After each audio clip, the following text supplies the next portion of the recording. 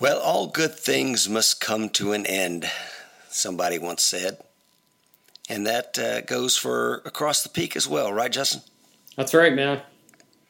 So we've had some competing priorities that have kind of taken the front, and we've decided to go ahead and call this a wrap. Hope you guys and gals have enjoyed the past, 40 episodes out there, and hopefully we've inspired you to get up from behind your desk and get out in the world and live a little bit. What do you think? Yeah, definitely, man. That was the hope of this, is to actually get people to do something to stop.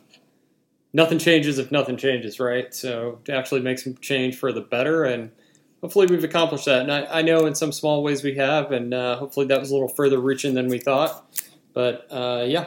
Yeah. So if you still want to connect with Justin, where do they need to find you at, buddy? My primary outlet will continue to be revolverguy.com. I'm still hard at work over there, so you guys can be in touch with me there. What about you, Rich? I will still be working with the American Warrior Society. You can find me on the American Warrior Show, and I will be there with my co-host Mike Seeklander, so check us out over there. Awesome, man.